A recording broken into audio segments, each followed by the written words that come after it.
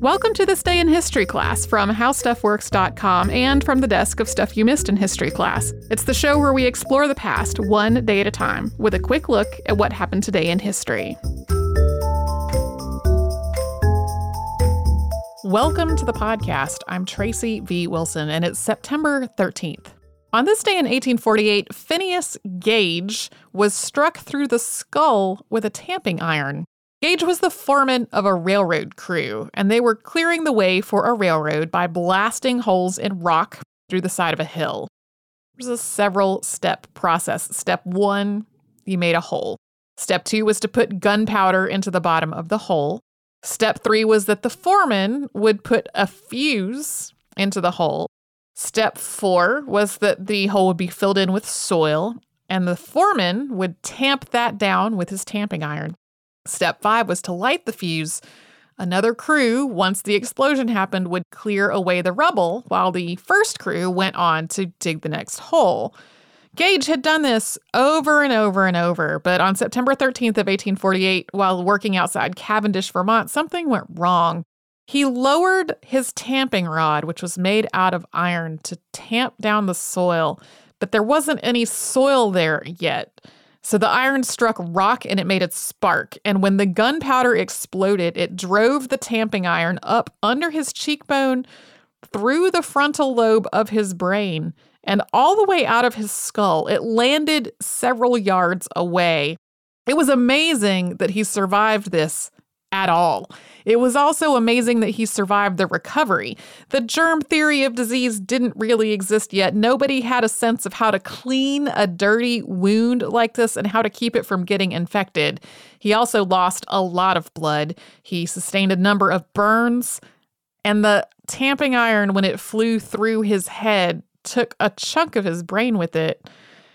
He might not have even lost consciousness, though. In the words of the local paper, quote, "The most singular circumstance connected with this melancholy affair is that he was alive at 2 o'clock this afternoon and in full possession of his reason and free from pain." The medical treatment that Gage got after this injury was really based on the idea of the 4 humors and how in the body there were 4 humors that needed to be kept in balance. His doctor thought that the blood loss helped him out in this whole regard. Ultimately, he did recover, although he lost the eye that had been damaged when the tamping iron flew behind it through his skull. He did have some notable changes in his behavior, though.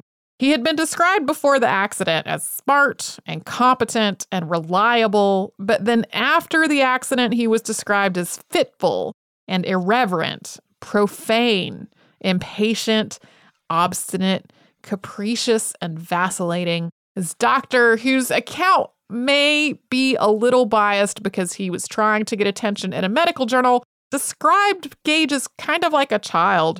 His friends and family just said he was no longer Gage.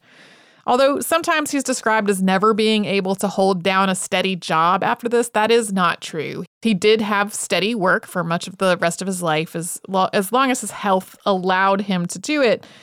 He definitely, though, had different behavior from before. He died in May of 1860, so many years after this accident happened, and he was buried on the 23rd of May that year. Today, Phineas Gage is famous in the world of neuropsychology. He became a textbook example of how different parts of the brain have different functions and how a brain injury can affect a person's behavior. He didn't, though, revolutionize the entire state of medicine. Sometimes you'll read articles that make it sound as though the reason we have lobotomies is because of Phineas Gage, and that's more like people in the present retroactively assigning Phineas Gage to the phenomenon of lobotomies when they weren't directly connected in that way. You can learn more about all of this in the September 11th, 2013 episode of Stuff You Missed in History Class, and you can subscribe to This Day in History Class on Apple Podcasts, Google Podcasts, and wherever else you get your podcasts. Thanks also to Tari Harrison for her audio editing work on all of these episodes.